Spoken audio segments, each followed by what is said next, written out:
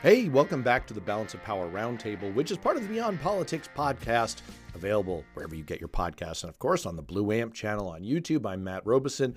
This is part 2 of a 2-part episode that we recorded. You probably heard the first part in your Beyond Politics podcast feed yesterday. If you haven't, you can always go back and check out that episode. And if this is brand new to you and you're saying, wait, what first part? What Beyond Politics podcast feed? Please go subscribe to Beyond Politics.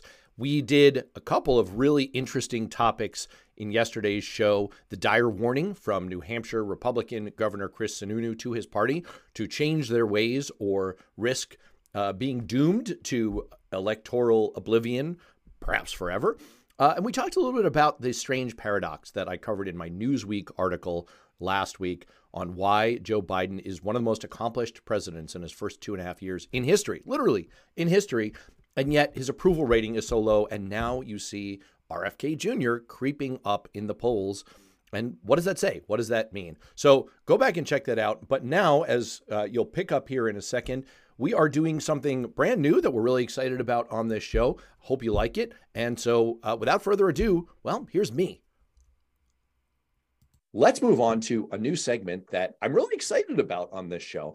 One of the upsides of the fact that we now have 20,000 subscribers and climbing on the Blue Amp channel on YouTube is we have a really big interactive community that can throw questions at us and that we can give responses to, and vice versa. We ask them for input all the time and feedback all the time.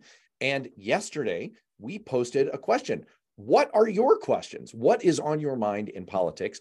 And so we are going to do a listener mailbag based on questions that we received from our YouTube community. If you are interested in participating in a future mailbag, then just subscribe to the Blue Amp channel on YouTube and participate in our community polls and quizzes.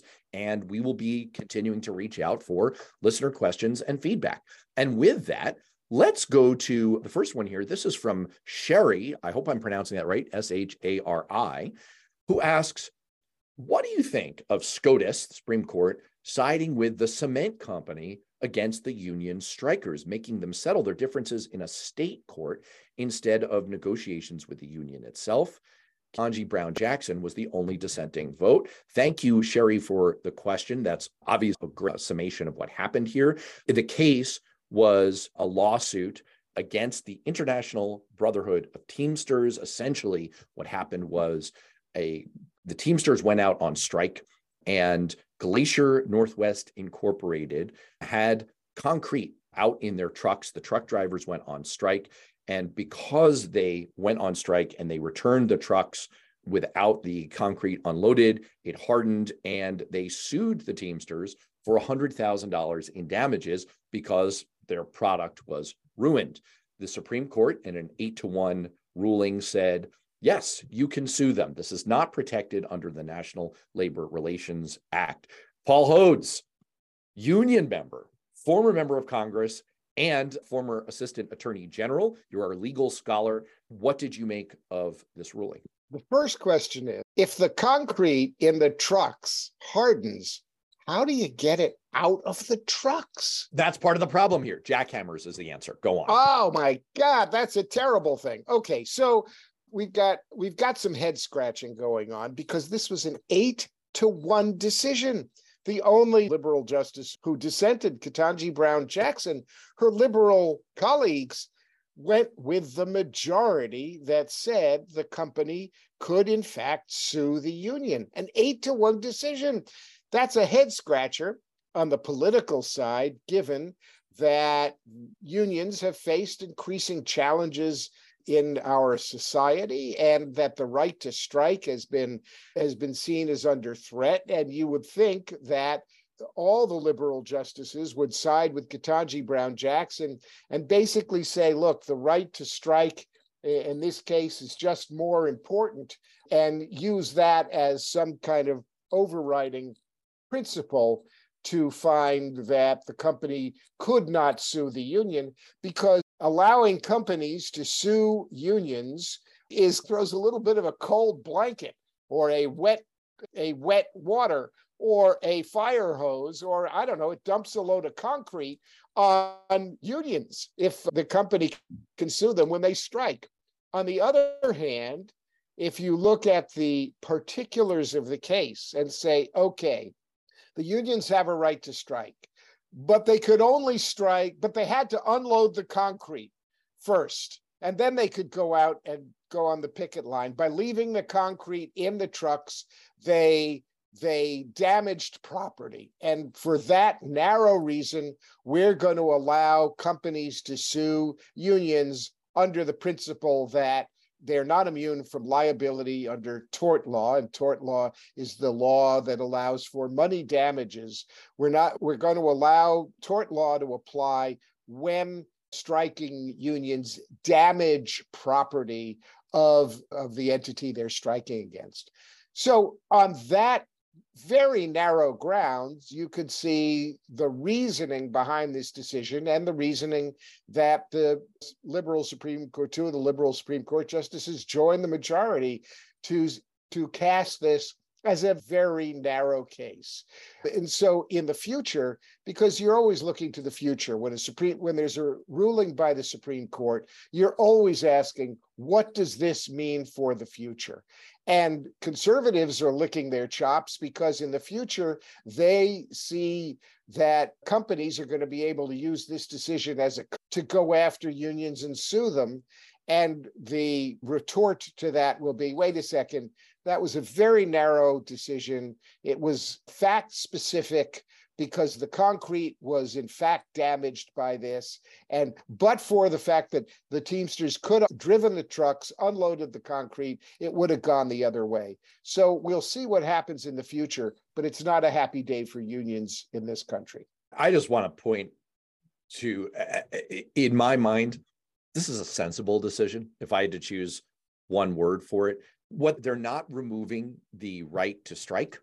They are saying, look, if you are a restaurant worker and you strike and all the food in the fridge goes bad, then you could be sued for damages for that. They're preserving the right to strike. They're just saying you have to pay some attention to damages to the business that you're working for. This feels like a very sensible compromise. Alicia, any other reaction? No, I just want to be clear what the claim here is, though, and I think it was a very sensible decision as well, is the claim is that the truck drivers let the trucks be filled deliberately before going on strike.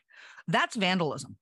That they committed a crime. They committed vandalism. If it is true, and that's what it appears to be, that they deliberately let the trucks get filled just to punch a little bit harder on the company they were going to be striking against, you're saying, okay, you can't do that. Yes, you can strike. Yes, you can do all this, but you are not protected from deliberately committing acts of vandalism against the company you want to strike against as part of the process. I think it was a sensible decision. That was a finding of fact that hasn't been made yet, but I agree with you that while they haven't determined that it was in fact vandalism, what they're saying is you're not protected from the potential for that finding, and it makes sense to me. Let's take a break. We'll be right back. All right, let's go to, we have another question here, and again, you can jump onto the Blue Amp channel on YouTube and you can post your own questions to us. Kelly Galemba asks, what exactly does the Federal Department of Education do? Why are they not stopping the insanity going on in these states that are banning books, rewriting history, etc.? Very good question. And I wanted to cite federal law to you in coming up with an answer. The answer is that the role of the Department of Education is limited by the 10th Amendment, which reserves powers not expressly granted to the federal government in the Constitution, to the states, or to the people. Education remains primarily a state and local responsibility in the United States. Out of the estimated $1.15 trillion that are spent nationwide on education at all levels, a substantial majority is coming from state, local, and private sources. At the elementary and secondary level, 92% of funds come from non-federal sources. So what does the Department of Education do? They do provide funding. They collect and disseminate data and research. They focus attention on education issues, and they prohibit discrimination and ensure equal access to education. So they can help enforce the federal laws that Congress has passed prohibiting discrimination. They can rally American educators behind, hey, we're finding these kinds of problems, learning loss post-COVID. Here are the reading learning strategies that we find to be most effective. That can be a clearinghouse for that kind of information. And they do provide some aid to schools, including aid to students, which they administer, especially at the college level.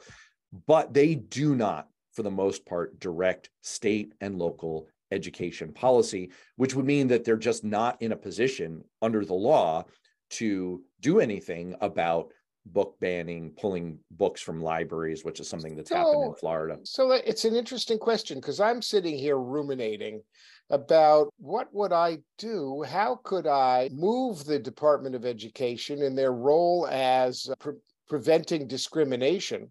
What could the DOJ, Congress, and the Department of Education do about book banning in the states? Is it possible to assert that banning books is discriminatory? And how is it discriminatory? If you're banning books because of their discussions of race, that could be seen as discriminatory. If you're banning books because of discussions of sexual preference, that could be seen as discriminatory. And if so, does the DOJ intervene on behalf of the Department of Education, or does the Department of Education take a stance and say, we are not going to provide any federal support to states or localities where books are banned because those are discriminatory acts? No federal dollars can be used to support that kind of activity. That doesn't seem far-fetched to me at all. And I'm wondering what the mechanism between the agency, the DOJ, and Congress would be to take that position. Hard to see Congress intervening when Congress is being ruled by the crazies who ban the books. But anyway, those are the kinds of things that I think of. And if I was in Congress, I'd be asking my staff, let's take a look at this and see what we can do to push some action on that. I think everyone, if you think really hard, everyone should and would oppose the Department of Education choosing curriculum for school districts in this country. Let's not forget there'll be a Republican president again. There'll be a Democrat president again. Heck, there may be a third party president at some point, like Williamson, who wants crystal lessons in every classroom. You do not want the federal government determining curriculum in school districts across this country. Furthermore, how do you do that? I'm from Hampton, New Hampshire. Are you telling me the curriculum in Hampton, New Hampshire should be the same as the curriculum in Los Angeles? It doesn't make sense. We've always believed education should be down to the lowest denominator, which should be school districts. And in some cases, it has to be the state, because they have to set some boundaries for what level of curriculum has to be achieved within each school for grades, for graduation, et cetera. But the federal government is in no business to be choosing curriculum or books for school districts across the country. And let's not forget, in liberal administrations in states a few years back, they were banning Mark Twain. They were banning To Kill a Mockingbird. Those shouldn't be banned either. None of these books should be banned. I get it. So look, I agree with you about local control. I always have. I'm from New Hampshire. I think local control is good. And there's a difference between the Department of Education dictating what ought to be curriculum, and if Kissimmee, Florida decides to have in its curriculum, let's celebrate Adolf Hitler, or let's celebrate the guy who shot Martin Luther King, because we want a curriculum focused on what we can do to hurt Black people. Let's just say hypothetically it gets as overt as that. Is there any role for the federal government to come in and say, you get to choose your curriculum, but if it's discriminatory and dangerous, we as the federal government don't have to support it? And that's what we're saying. I think you're both barking up the wrong tree. No, I think you're both barking up the wrong tree. That's so extreme. Yeah, and Paul, you are deliberately giving an extreme example to make a rhetorical point, but you're both wrong. I don't agree at all that the federal government shouldn't have a role in education. That's a great, quaint 18th century notion. It's leave it up to the local one-room schoolhouse. Why is that good? Explain to me why, when we're in a massive economic competition with China, the federal government shouldn't have some role in setting standards and, yes, educational curriculum content for American students so that they're prepared to compete in the 21st century against First of all, because competition. Why? No, why? I'm telling you, I'm answering your question. Why does Hampton, New Hampshire know better? Oh, there are 10,500 school districts in this country, and they all make up their own education policy, their own curriculum. It is an absolute freaking mess. We saw the consequences of this during COVID when every single school district did their own darn thing, and it was a complete and utter disaster. The same thing is happening, by the way, in the normal course of doing business of education in this country. That's why we're falling so far behind our international competitors. And I think that for the most part, George W. freaking Bush, which is his legal name now, and Ted Kennedy had it right when they pushed together on a bipartisan basis. Let's take a break. We'll be right back. Yeah, No Child Left Behind. It was bad policy, and look, George W. Bush, one of my favorite presidents of my lifetime. That is one place I broke with him. I thought No Child Left Behind was a terrible policy and a terrible idea. Look, you mentioned COVID. It's not true. Some kids excelled. If the federal government were running that show, by the way, it was Donald Trump's Department of Education at the time. The results are in. The results are in. Okay, I had a kid in school. Let me explain. My kid's school did fantastically. Within 1 week, they had it up and running. Excuse me, it was blocked classes. She did great. She's headed to college next year. She's president of National Honor Society. She absolutely took her own and thrived. And the school did an amazing job at keeping it structured, blocked classes all day, every day, just as though they were in person, but they were doing it on the computer like you and I. So some school districts hit it out of the park. My daughter's was one of them. It's great that some did. If you think just the picked federal up government, a couple of pretty leaves to describe the forest. If you think the federal government would have done a better job, again, that was the federal government under Donald Trump. Let me remind you, you're out of your mind if you think the federal government could have handled that any better than the states handled it. The party has hoodwinked America into somehow saying, oh, local control. There's something wonderful about it. We've hoodwinked into America thinking that there is the Constitution and the 10th Amendment. Yeah, we have. We've hoodwinked them into believing in it. No, I'm not speaking. Yeah, we have. We hoodwinked you, America. We made up the 10th Amendment. We invented bullshit that, oh, local districts know best. They have the. Of course they do. Are you saying someone in Washington knows what's better for my child than I do? Are you going down that path? That's exactly what you just said. That the collective knowledge of America is greater than the individual knowledge of 10,500. I get to go speak to my school board. I don't get to go speak to some bureaucrat in Washington, D.C. who's a political appointee. I get to speak to the people who are elected by the people in my town, by my neighbors, my friends, my fellow taxpayers. I get to speak to them and say, this is what we think is right as parents, and they get to decide. And if we don't like their decision, we get to vote them out. Your expertise as a parent is, here's how we should be teaching our kids. Oh, because I know my kid better than any teacher knows my kid. I know my kid. I don't want my kid reading about Black people. I want every that's Paul. That's a red herring. You're taking this. So silly. You're taking this in the direction of racial discrimination. That's not what this is about. This is about effective education. That's a red herring. It's not a red herring. When in the course of American history have we seen echoes of what the Nazis did in Germany with those pictures of the SS guys leaving with books and throwing them into a pile to burn? Paul, I'm sorry. I'm going to have to join Alicia in my role here. No, it's not. No, it's not. Ron DeSantis did ban books. Now you're going. Hey, I've got a new one for you. Speaking of a radical suggestion, we have a question here. And look, it's a radical suggestion. I'm not necessarily saying that it's bad, but Kelly Galemba has another question, and we're going back to it here. Kelly asks, can we eliminate the Supreme Court? If not, why not? Paul, can we eliminate the Supreme Court? Yeah, it's in the Constitution, I think. We do have the separation of powers idea, and it's really good to have a court system. Now, it's good to have a court system that works, and you can complain about the way our system of justice works, but except for the fact that everybody else's is worse, ours is pretty good and often gets it right. So it would be really hard if you eliminated the Supreme Court. You'd kind of lose our system of justice. So the answer is no. So who would keep a check on Congress and the president?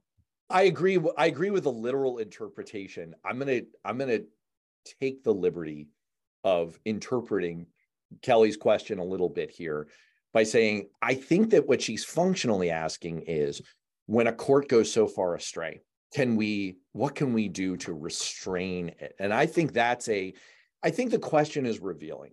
And it is a radical suggestion, but the reason I wanted to include it is I think that when we get to the point where Americans are asking, wait, do we really need this thing? Is this thing good?